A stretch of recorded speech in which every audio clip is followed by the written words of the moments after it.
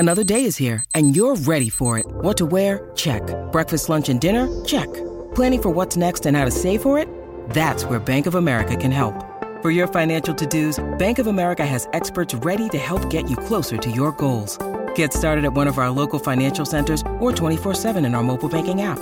Find a location near you at bankofamerica.com/talktous. What would you like the power to do? Mobile banking requires downloading the app and is only available for select devices. Message and data rates may apply. Bank of America N.A., member FDIC. This episode is brought to you by Shopify.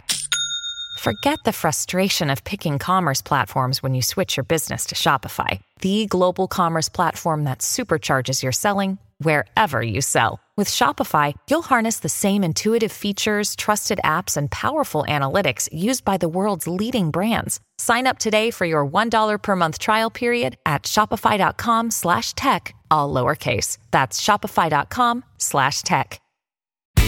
After leaving teaching because of some serious burnout, she vowed to build the community she wished existed when she needed it most. She went from classroom teacher to an educational consultant, instructional designer, and six-figure business owner. Now, she's here to help you achieve happiness and work-life balance, whether inside or outside the classroom. Come join our discussion as we talk about managing teacher burnout, career transitions outside the classroom, starting a side hustle, and everything in between. Here's your host of the Teacher Career Coach podcast and your new personal cheerleader, Daphne Gomez. Welcome to the Teacher Career Coach podcast. I'm your host, Daphne Gomez, and in this episode, I interview Marissa Goldberg. Marissa has been working remotely since 2015 and has managed team members across 20 countries. Her background is actually in software engineering and product management, but in 2018, she started Remote Work Prep, which offers fractional head of remote services and courses to help companies successfully create healthy, effective remote work environments.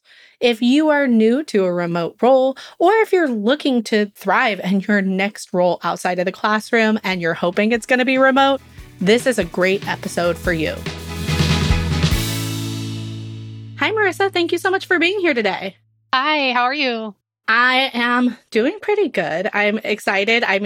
It's a little bit ironic, I would think, that you and I are going to talk entirely about remote working environments, and we started off with some technical difficulties and troubleshooting, but that is part of the process, and we have made it to the interview stage, which I'm really excited about. Do you mind sharing a little bit about yourself, your background, and what you really are focused on now? Yeah, absolutely. So I started working remotely in 2015, so well before the pandemic and back when there weren't a ton of resources out there on how to do it right. And I figured out quickly that what I was doing was very wrong. It led to burnout. It led to communication issues with my colleagues. But I also fell in love with the autonomy aspect of remote work, and I really loved working from home and being around the people I chose, and I felt like there's so many awesome benefits that I felt like there had to be a better way. So I started researching and figuring things out with my team, and eventually my team just became the most productive one in the company. Other managers started coming to me being like, hey, what are you doing? What's so different about what you're doing with your team versus what I'm doing with my team? How are you not in meetings all day? All these questions. So I started Remote Work Prep, just a side thing to help people do remote work better. And that was in 2018. In 2020, Remote Work Prep exploded. Of course, with the pandemic, and we offer fractional head of remote services and courses to help people have an awesome, effective remote work experience. And that's been my full-time thing ever since. Yeah. And for so many people who are listening in the audience right now, they are either brand new in their remote work environment, or they only really have experience during that distant learning chapter of school, which was, as we can all agree, probably unanimously, not very effective or organized or well put together. Can you provide a brief overview of a couple of the biggest struggles you see happening in a remote work environment? There's a lot of ways to answer this. There's a lot of different problems. So the number one thing is, I think, burnout. People are going into it without setting up virtual boundaries. They're not recognizing that when you live and work in the same place, there needs to be different setups than what you would do in the office. A lot of people are just attempting to replicate what they did in person remotely. And then that leads to burnout, that leads to like communication problems, that leads to a lot of different things. So just recognizing that this is a different method and that it requires a different approach is extremely important. Yeah, I can 100% vouch for the burnout of working remotely. I left the classroom in 2017, and my first role outside of the classroom was actually a remote work job for a Fortune 500 company. There was some travel involved, sometimes seeing people in person, but the majority of my work was remote. And back then, everybody, because no one had worked remotely before, was like screaming from the mountaintops, "How did you get this job? You're so lucky. What is this?"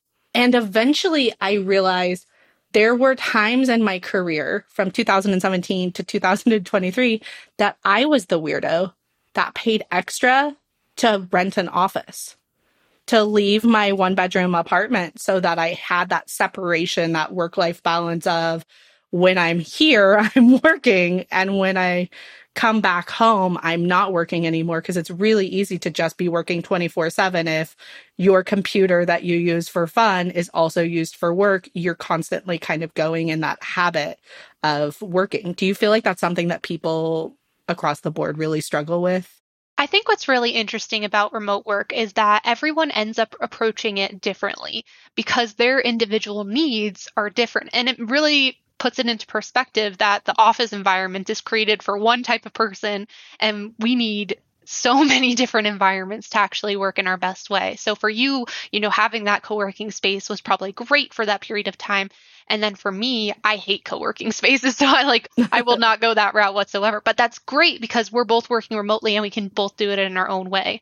One thing that I've seen that is helpful for absolutely everyone is creating virtual boundaries. So you brought up having the same computer for work and the same computer for personal life. That's what I've had from the beginning as well. But it's very important to have things like multiple browser profiles.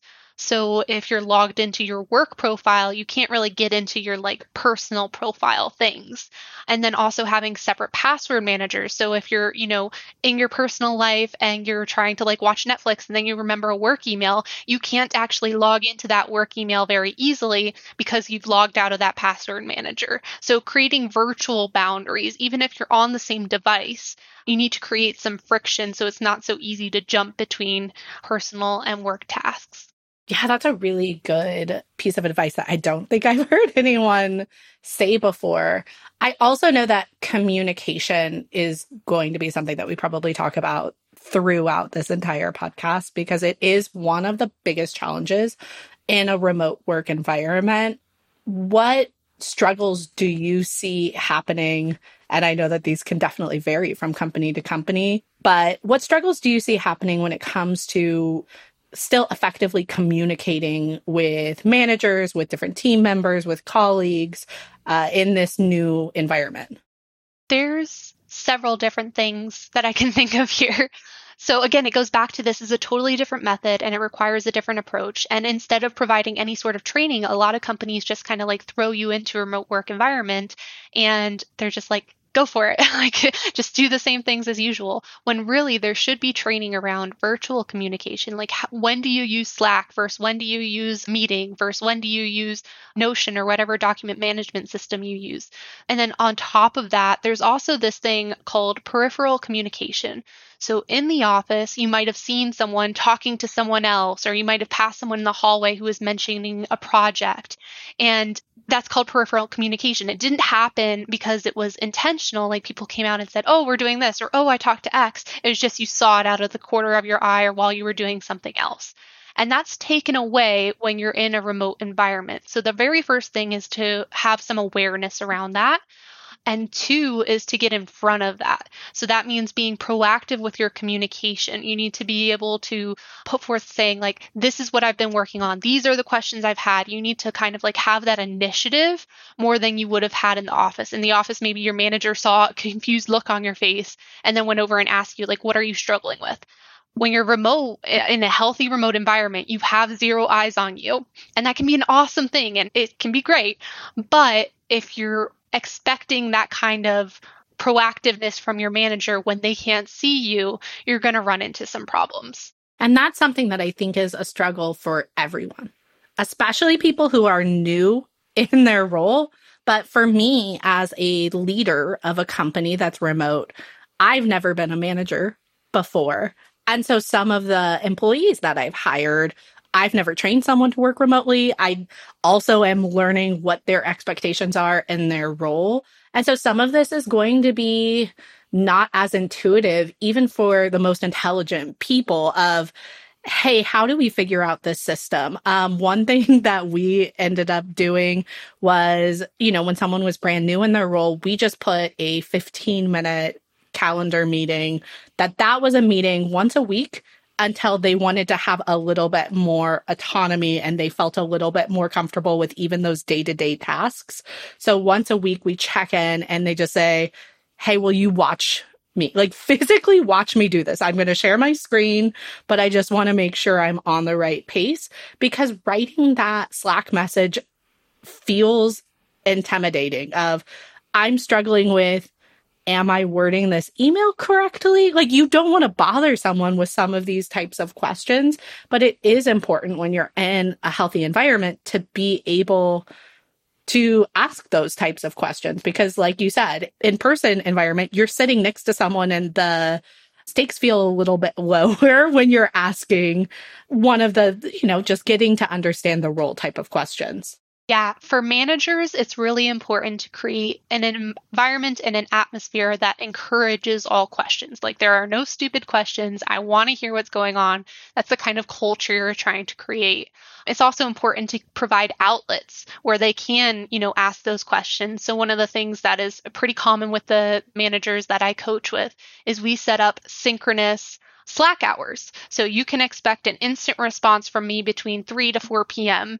And then those people can go in and they can ask their questions and not feel like they're bothering. Because a lot of times people are like, I don't want to just bother them. I don't want to be in the way. And so by saying I'm having these synchronous office hours now, you are invited to them. We are encouraging this kind of talk. That's one way they can do that. As for new hires, if maybe your manager isn't so great about doing these kind of things, it's important to be proactive in explaining what you're working on next, and any questions and blockers you may have. So one way to do this is just simply an email with a bullet point list saying this is what I worked on today. This is what I ended up having issues with. And just sending that at the end of your workday can be really great at keeping your manager informed that, hey, you're doing work. And then 2, keeping track of things that you're asking for. So instead of it being something where in the meeting they're like, oh, I'll get back to you about it, and they have 50 other things on their plate and they're not really sure you're not really sure if they're going to give you a response, you have kind of a written tracking system of saying these are the things that I'm still waiting on. Yeah, I love that suggestion that you gave of having this is the time we're all online, and this is everyone can Slack each other. You can ask all these different questions, and it's almost like a in-person environment where you're able to all work together, maybe even hop on a call if it makes a little bit more sense for everyone to screen share during that moment. Do you also encourage times that are blocked off just for project time, just to get something done, where Slack is paused? So I think that should be the default. So I don't set specific hours for that. I set specific hours for the synchronous time. I don't think synchronous should be the default, because that ends up pinging everybody while they're trying to get some actual work done. And then no one's getting anything done. So by having the async and the Slack off by default, and then having synchronous hours, saying 3 to 4 I'm checking, 9 to 10 I'm checking, whatever it is for you, whatever works for your team. That way you're being very explicit, it's okay if you don't respond to me instantly. You can turn off Slack, you can stay focused on the work that you're trying to do, and you can actually get stuff done.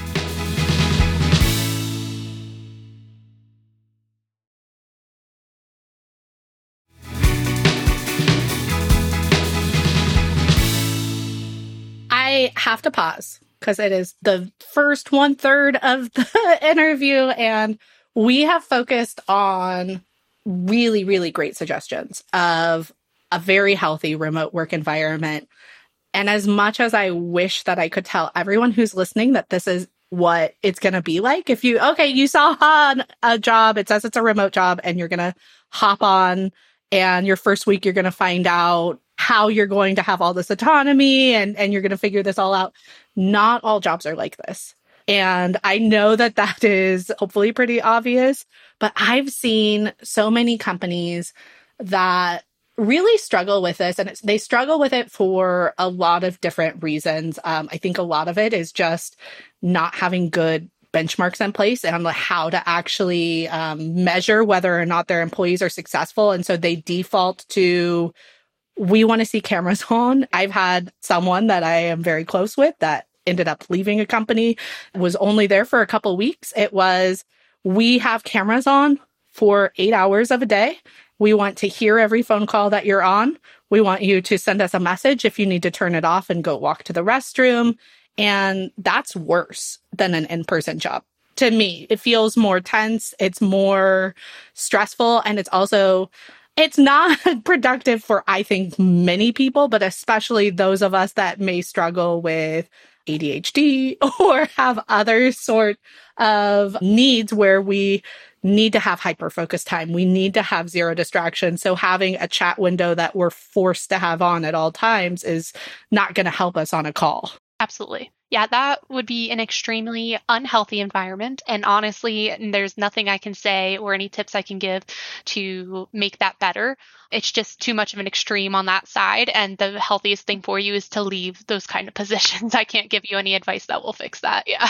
Have you had any companies, though, that have come to you and said, hey, we know we're doing this incorrectly. Can you help us correct it? Yes, so there's definitely, I think a majority of companies are between what you're describing and what I've described in the previous answers, where there's like extremely unhealthy, extremely healthy. Most companies reside somewhere in the middle, and it's primarily due to just a lack of knowledge on how to do things differently when they're remote. People were kind of thrown in all of a sudden during the pandemic. They had to use whatever they were already using. There was zero training. Everybody's going through, personal things in their life because this crazy world event is going on. So it was just very abrupt. And because it lasted so long, people got stuck in that state and they didn't really recognize that there were better ways to do things. So that's why I have things like my blog out there, my newsletter, and things sharing like this is what's possible if you do things in a healthy way. And the companies that I've worked with, I've seen it happen where they went from that middle of the line where they're doing things in an unhealthy way, not as extreme as what you're describing, but like in an unhealthy way. But then they recognize like, hey, this isn't working for us. This isn't actually getting things done. This isn't keeping our team members happy. And we've worked together to move them forward into more of a healthy environment. Have you seen companies that are struggling and they think it's an accountability piece and it's really just a project management piece? Somewhere in the management, they just need to figure out a project management system of, hey, this is what we expect done this week, and then this is how we track how things are done? Yes, it's actually much more likely that it's that over anything else. And it goes back to the piece about accountability. It's different remotely than it is in person. In person relies heavily on external factors like peer pressure to encourage people to get things done. And so it'll be things like, oh, they showed up in work attire, they showed up on time. And when you actually take those things individually, that's not actually proof any work got done. And yet it's used as the mechanism to say like work was getting done. But then those things are taken away remotely. And so they're trying to encourage that peer pressure again with the unhealthy things like having cameras on or, having constant meetings or micromanagement or any of those things. Instead, they need to understand that accountability while remote is all about internal drive and making sure that that individual has what they need in order to get their work done. And it can be in their own time. So they're able to get their work done better even than what they could in the office because they can work around like their families and their chronic illnesses and, just anything else they had going on. You can actually get more productivity out of a person when they're able to work in a way that they can individualize to what works best for them. I love that. And I feel like it kind of goes well with my next question, which is, have there been companies that you've worked with that have had probably a small handful of employees who just really struggled to thrive in a remote work environment? And what advice have you given them? What advice or how do you support those employees? The very first thing is that I recognize that usually happens because there was a lack of knowledge and management and just training around how to do things right. So they've just been guessing and they've been trying all these things and it hasn't necessarily been working for them and they haven't been able to figure it out. So it's usually a two-prong approach. So on the company side, we need to set policies. We need to set explicit details around like, this is what I'm expecting. This is what I'm not expecting. We need to set a responsiveness policy so people don't feel like they need to respond instantly in Slack and then don't get any work done. So typically the responsiveness policy is within 24 hours, please respond to this non-urgent matter. So setting up things and being very explicit on this is what we expect is extremely important on the company side. On the individual side, we need to do things like making sure they have virtual boundaries, making sure they understand their own learning style and their own working style, making sure they understand that they can experiment. They don't have to do things the same way all the time, especially if it's not working. I don't want you to continue doing things like working 9 to 5 if that's not working for you. So experimenting with different work hours, experimenting with different forms of communication, like doing Loom videos and written messages and figuring out what exactly works best for you. Just trying new things out and recognizing that you need to give yourself grace. This is an entirely new way of working, that you most likely did things one way for decades and then were abruptly switched overnight. And it's very disorienting and it takes some getting used to and it takes grace for yourself. I love that suggestion about Loom videos, or like Slack, I think, has the option to record just record like a 5-minute video so someone can watch it at their own pace. But for me, I completely like brown out, black out. If someone sends me a like detailed message of click here and then click here and then click here, even if it's really easy to follow, for some reason that takes more mental stamina for me to get through. And what my team has started doing is when it comes to something that's technical, that just is like, hey, let me record a video. It's over here, right-hand side, click, click, click. And it takes them 15 seconds instead of 4 minutes of typing it out. And it also is a lot easier for my brain to process. But that even took some time to figure out what works best with the team. For an employee who's starting to realize, hey, it might be easier for me if someone does a screen share of this, but they're newer to a company, who do you suggest they actually talk to at the company? Or how do they approach that conversation of, hey, would it be okay if I start requesting people do things in a different style? Because that can be intimidating as a new employee and someone new to an environment. I think it's important though, because when we do these kind of things, we get to know how to work with someone better. And then that increases collaboration and communication and all of that stuff. So my recommendation is for team leaders to have their teams create a README. And README is something in software development that started as like, this is how you use the tool. Now, what you're doing is you're creating a personal README of like, this is how to work best with me. It typically work between these hours. These are my synchronous hours. This is what I'm responsible for. These are the type of questions that I encourage you to ask me about. This is how I love to be communicated with. These are areas that in the past have been pain points for me. So maybe watch out. Like maybe I'm a little more prickly during these times. Like just laying it all out there. Like why expect everyone to just like figure things out and like jumble it, and when you can actually just lay it out on the page and just be like, this is me. This is how to work best with me. This is basically the user manual on how to work with me. So if you're a team leader, please encourage your team members to do that. And if you're just a team member on the team, then make one for yourself and share it with everyone else and ask your team leader to do similarly for everyone else on the team. I love that. And I think just learning everybody's different learning styles or work styles it's a lot more challenging when all you see is a name on a screen. Maybe you have Zoom calls, but no one really gets to sit next to one another and watch like, oh, Daphne's a little freaky. She can only do things this specific way. You know, she has to put a Pomodoro timer on and just completely like focus on something for 35 minutes to get anything done. And I'm happy I know that about her now. But it's hard to approach those conversations in a remote work environment if there isn't an expectation of, hey, just tell me your favorite way to work or what works best for you, what best supports you. The longer you're in a healthy work environment, the more you're going to have these aha moments about yourself, these moments about your colleagues and how you can better work with your colleagues. And I don't want anyone who's listening to this to just be scared, like, oh, I'm going to be completely on my own, or every company is, really going to make me feel totally isolated or alone. But I do think that it's important to realize that you may come in, and these struggles are common at many, many, many companies that are in a remote work situation. I want to talk to you a little bit more. We talked about who is going to really thrive in a remote work environment and some of the challenges. One of the biggest challenges for myself, and I know that this is something that many people have openly struggled with, is their mental health and their mental well-being when they are working in a remote environment. I did not realize how much I depended on human interaction, and Zoom calls aren't it for me. It doesn't feel the same. And so I found myself for years very isolated because I would be head down in work, head down in meetings, but not getting that same face-to-face contact with people.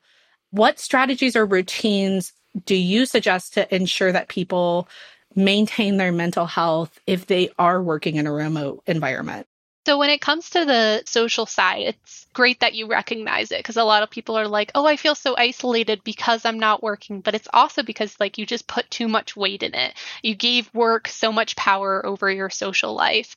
And it can actually be better for your social life if you don't do that, because what's happening when you put it all into work is you're giving it basically to HR, being like, hey, HR, whoever you hire, that's who I'm going to be friends with. And maybe those aren't your type of people, but still, because you were in close proximity with them and because those were the only people you were seeing, they became your friends. So you can actually build deeper, better relationships when you're remote, because now you have that space and now you are forced to create a social life outside of work. So it can be better over the long term. But like you said, initially, it's going to feel isolating. It's going to feel different. It's going to feel very confusing because maybe you haven't, tried to make friends outside of the classroom or outside of work for a very long time. So what's important here is to recognize that remote work gives you flexibility and gives you freedom in a number of different ways. One is where you work. So maybe you move back to where you felt happiest. You probably moved to different cities throughout your life. Maybe go back to where you were when you were happiest, because now you have that freedom to work wherever you want to. Or maybe move back to being around family if you've moved far away from them. This gives you the opportunity to bring that proximity closer to the people that you want to be close with. Two is to recognize hey, you can go out. You can go to co-working spaces. You can go to the library. You can go to the coffee shop. You can work from any of those spaces. You can also just go out for lunch in the middle of the day with a friend instead of a coworker. It's okay. I really encourage people to take advantage of the flexibility and the freedom and to use it to get closer to the ones that they love.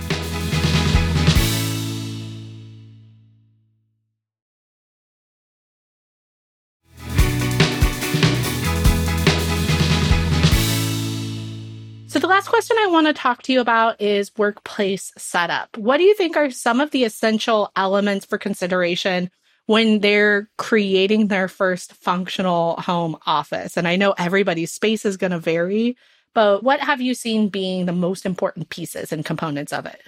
I think the most important piece is to recognize that you don't need just one space to work. I encourage everybody to remember that you only had one space in the office because that's what the company could afford. And they wanted you to have this one singular work zone.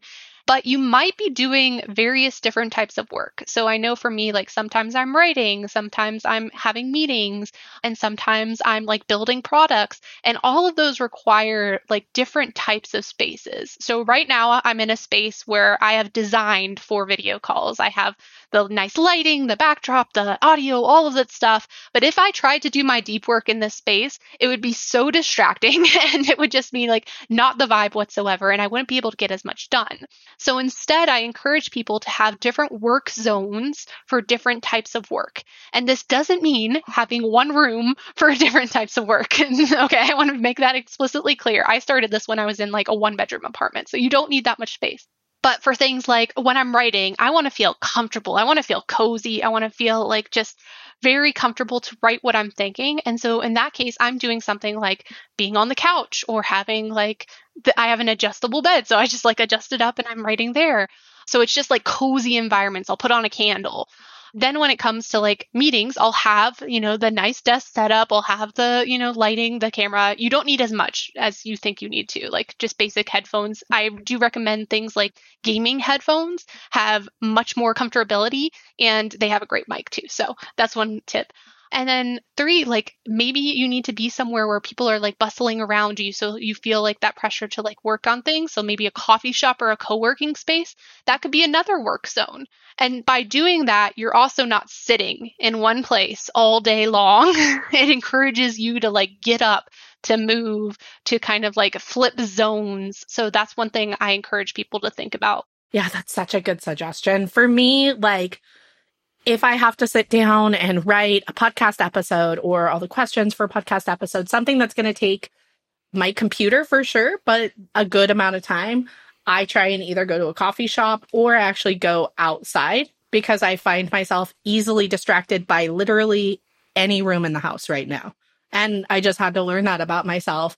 When it comes to meetings, I can take a meeting pretty much anywhere that's distraction free, and distraction free is in loose quotation marks because there are dogs everywhere. But then I also have this piece of remote work that I think some people forget is an option, which is I take a pen and paper and a journal, and I do not take my computer. When it comes to long-term planning and deep thinking, I feel like I do my best work with a journal. I go to a park, a botanical garden, something around me where I'm sitting for about an hour with music in the background, and I do a much better job of focusing on those really deep, complex problems if I am away from a computer screen altogether. Yep. I do the same thing. I do screen-free Thursday mornings, and that's where I'm getting everything just out of my head. I'm drafting things. I'm writing down bullet points. I can convert it later to online, but this just gives me space from the notifications, from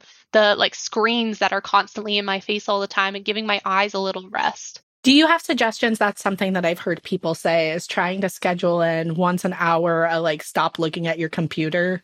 Do you ever encourage that in a work environment? I'm not good at implementing it at all. I forget. I'll be here for 10 hours. I encourage more of these separate work zones because it forces you to get up and forces you to have in between times when you're transitioning between zones. So if you have something more natural that way, so some people like to do the Pomodoro technique of where they're working for, an hour and then they're doing a 15-minute break, and just making sure you get up and get away from the computer during that break instead of, scrolling through Twitter is just incredibly important. So I think do what works best for you and experiment. Like I said, what works best for one person is not going to work great for another person. And that's okay. That's kind of the point of remote work is you can optimize it for yourself. But first you need to figure out what you personally need.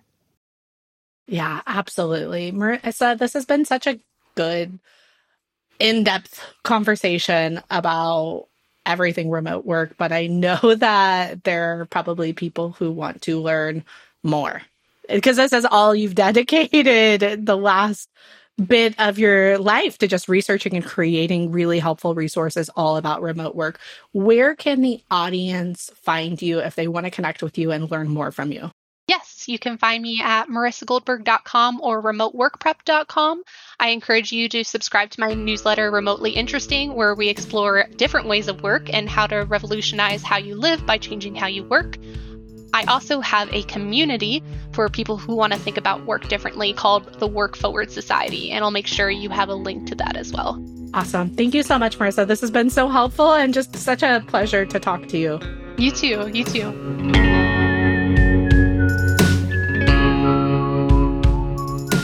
I want to give a huge thank you to Marissa for coming on and sharing all of this great information with this audience.